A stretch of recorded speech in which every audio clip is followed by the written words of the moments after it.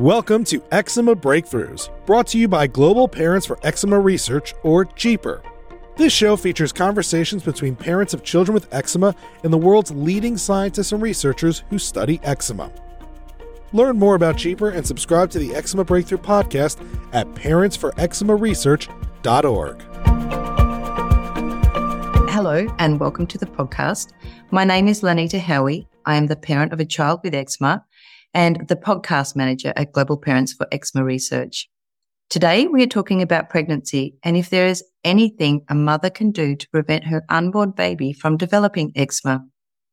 Our guests today are Dr. Suzanne Barshow. She is a clinical assistant professor at the Sean N. Parker Center for Allergy and Asthma Research at Stanford University in California. She is an allergist, immunologist, and has been overseeing the multi-site NIH-sponsored Sunbeam study at Stanford, which is a birth cohort study investigating the environmental, biological, and genetic factors that may lead to the development of allergic diseases in children. And also joining us is Courtney Kwong Hing. She is the co-host of the Itch podcast and the co-founder of the nonprofit The Zestful. She lives with asthma, eczema, and food allergies and is thinking about having children, but is concerned about passing on her allergies to her kids. Thank you both for joining us today. Thank you. Thank you for having us. I'm sure this is a topic that's very close to the hearts of many parents who have always wondered if there was something that they did during pregnancy that resulted in their child having eczema.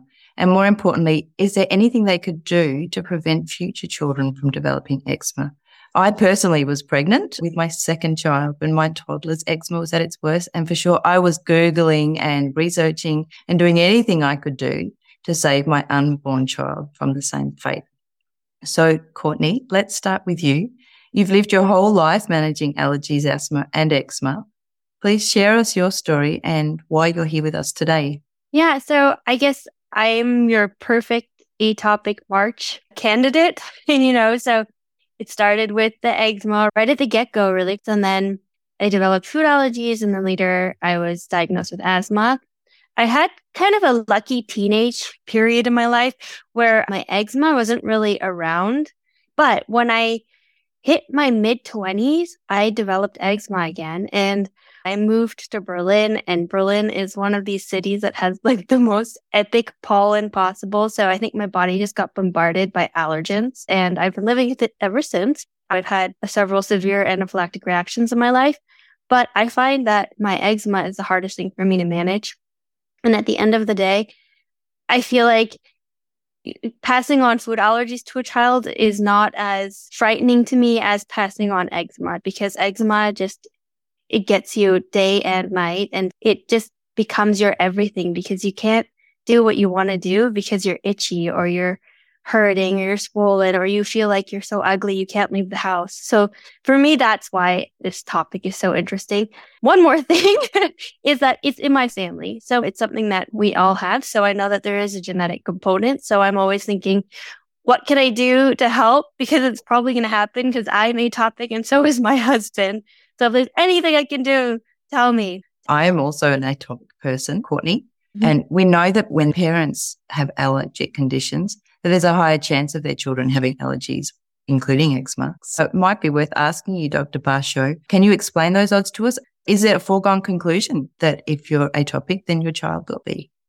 It is not a foregone conclusion, but certainly the chances are higher. There are a number of different mutations or genetic changes in your genes that you could have that could predispose you to having atopic conditions. So certainly for eczema and food allergies and asthma, you've probably heard of filaggrin, which is really important for the health of that outer layer of skin. If you had a not functional copy of that protein, you can have an unhealthy skin barrier, which can predispose you to eczema, asthma, allergies, all sorts of conditions. And so sometimes that is seen in people who develop eczema and allergies very early on in life and very severe types of that. So if that is the case, and if it runs in the family, it could be worth having that genetic mutation checked just so you have a better understanding of what's going on. So is there testing that we can do? If you have very severe allergies that run very strongly in the family, Those all kind of point to there being potentially a genetic or heritable cause. And so in that case, there could be a gene panel that you could qualify for, but without those factors, it's probably not worth pursuing. That's really interesting for people to know because I I had a dermatologist once tell me, she asked me first, does your husband have any allergic conditions? And I said yes. And she said, well, then you need to find another husband so that you have a child who won't have any eczema. That was quite a shocking moment for me to have someone straight up tell me that I better not have kids. That's really hard to hear. I would agree. That's just not a very polite way to bring that up. If one child has eczema in the family, does that mean there's more chance of the next child having eczema? It's similar to if a parent has eczema, but we see it all the time where one kiddo has food allergies or eczema and the other doesn't. When I was pregnant, I was doing lots of research between dealing with being pregnant and working and looking after a child with eczema myself. There's not a lot of time, and I never knew if information that I could find was true, if I could trust it. And I'm sure you're doing the same, Courtney.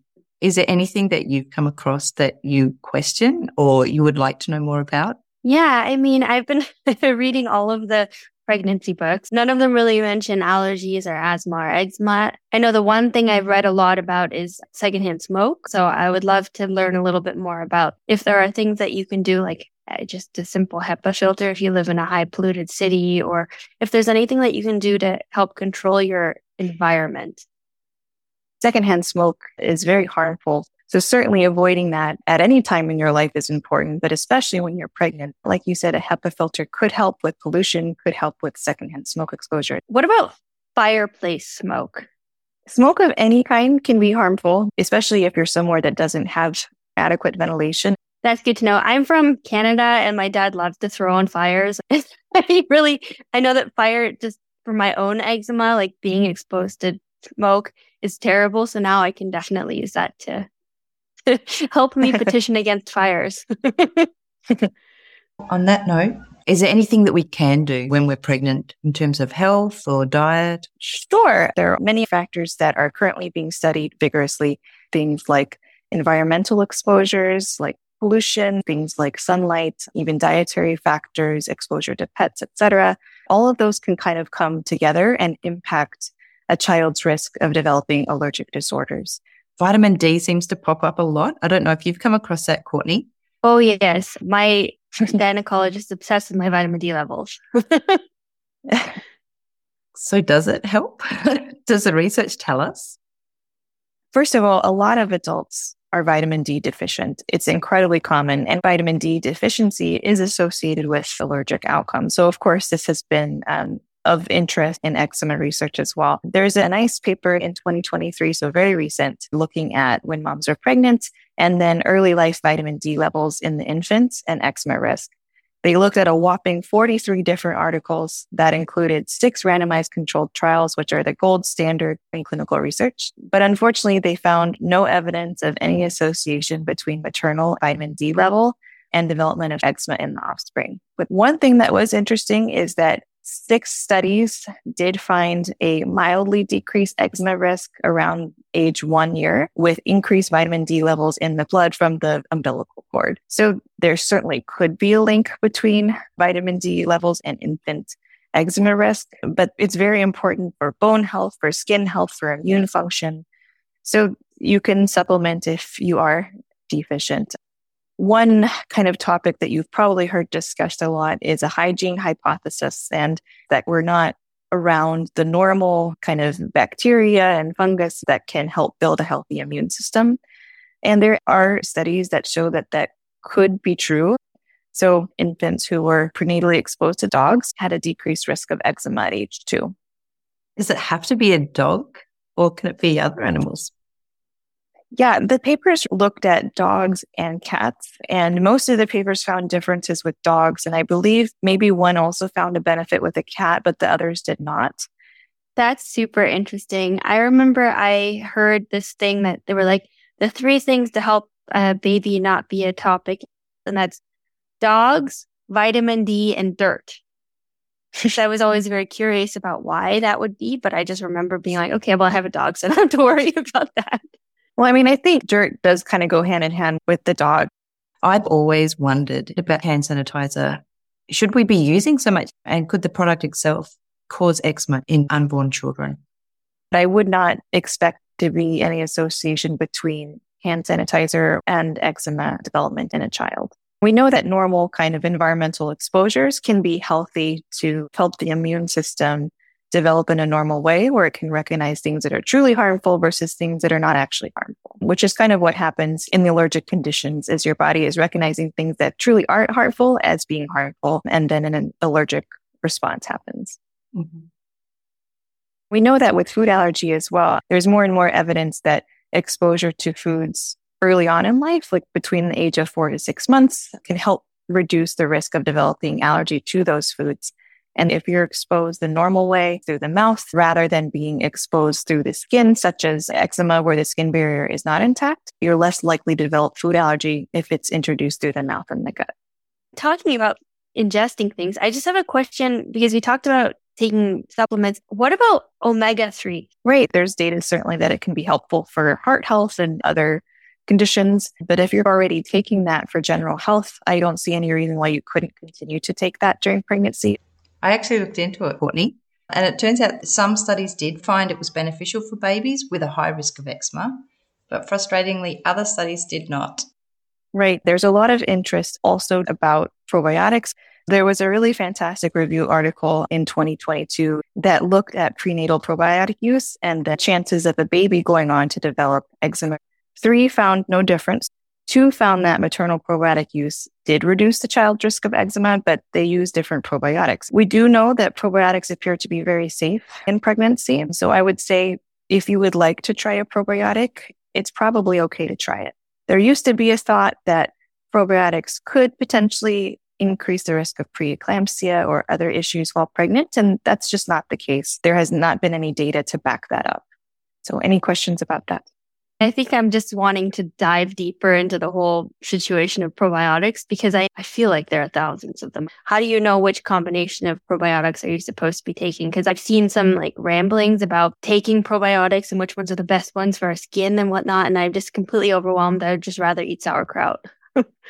Yeah, it's a good point. And the fact is that studies are ongoing looking at different combinations of probiotics, but Lactobacillus, Bifidobacterium, those are the main species.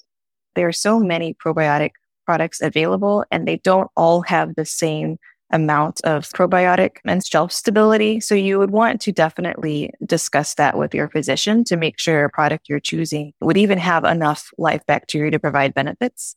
And then, of course, your point about sauerkraut is really well taken, that there are foods that already have live cultures in them. That would be things like sauerkraut, kefir, yogurt, those kinds of products. And so certainly you could always start with foods like that.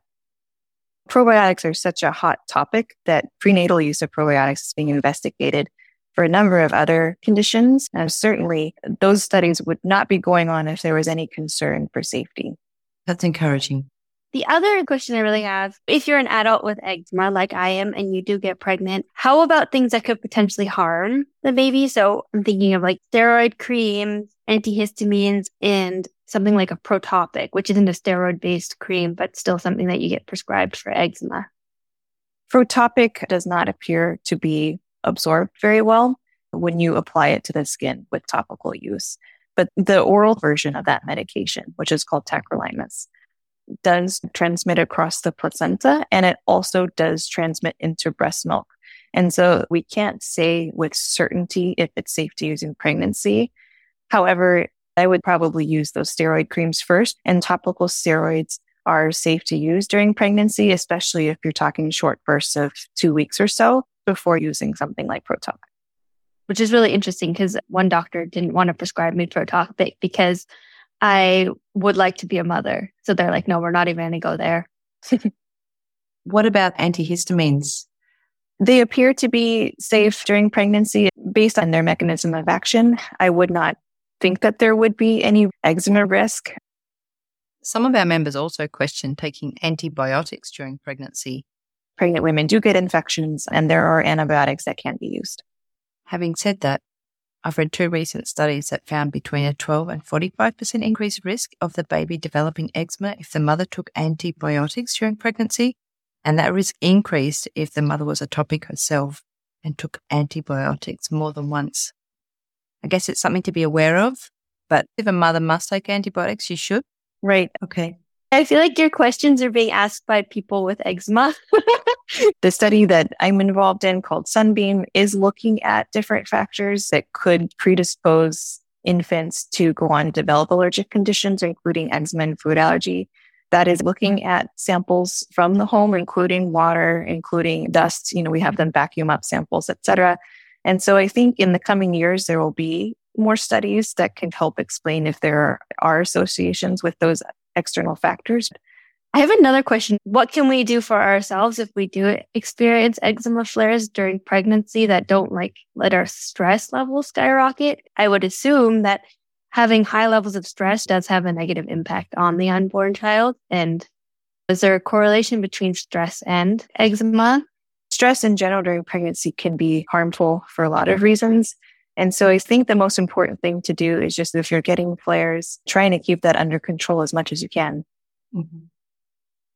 One member asks, if I develop PEP during pregnancy, and for our listeners, that's an itchy red rash that can develop late in pregnancy, does that increase the chance of my baby having eczema? So this one is easy in that the answer is no, because they're not related at all. PEP, this pregnancy rash that we're talking about, is not an allergic condition at all. It's maybe due to stretching of the skin. And the good thing about PEP is that it's self-limited, which means it resolves on its own after delivery. I know I'm obsessed with this PEP idea. I was just thinking, if you already have very dry skin, do you know if there's any evidence to say that someone with eczema might have a higher chance of getting PEP? Selfish question. I don't know that there's an increased risk, but if there's a lot of weight gain during pregnancy or obesity or multiple gestation, basically anything that would cause further stretching of the skin. Okay. I'm always just anything that's skin related, I feel like I'm going to get. Oh, Courtney. Well, on that note, I think we've had a really good discussion today. And I just wanted to ask you, Dr. Basho, is there any take-home message for our mothers that are thinking of getting pregnant and how they can best care for their child? Yeah, we're still trying to understand why some children grow on to develop allergies and others don't. If they do develop eczema, it's not your fault. It's not something that you did right or did wrong. Certainly, if this runs in your family, you can't control your own genetics, but just try and take care of yourself the best you can. Make sure you're getting plenty of sleep, eat well. So we're talking bright colors, many different colors, making sure that you're following up with your obstetrician to be sure you're taking sufficient vitamins and minerals that can help you and the baby be healthy, exercise, etc. Those are all going to be the most important things that we know that you can do to make sure the baby is healthy. My big takeaway for this podcast is that really, if you're pregnant, you should just take care of yourself. Any final thoughts, Courtney? I think it's really nice to hear that everything that you read in the pregnancy books or the planning to get pregnancy books are exactly what we're hearing. Just find balance, don't get stressed, and try to make sure that all of the medical conditions you currently live with are managed so that when you do get pregnant, it doesn't feel completely overwhelming. And I think that as someone with eczema, I could get really overwhelmed and really obsessed with that. And I don't want to make that also the center of the pregnant journey. So thank you for that really balanced way to look at pregnancy when you have eczema and when you're hoping to help your future child not have as bad an eczema experience as you have. You're very welcome. Well, with that, I just want to say thank you to both of you for joining us today. And I hope it gives encouragement to people that are pregnant or thinking of becoming pregnant that there are things they can do. And I wish everyone all the best. Thank you very much. Thank you. Thank you. You've been listening to the Eczema Breakthrough Podcast. To learn more and join Global Parents for Eczema Research or to subscribe to this podcast, please visit us at parentsforeczemaresearch.org. And if you enjoy our podcast, consider supporting it with a tax-deductible donation through our website. We depend on listeners like you to keep producing high-quality, science-based episodes. Thank you, and we'll see you next time on the Eczema Breakthrough Podcast.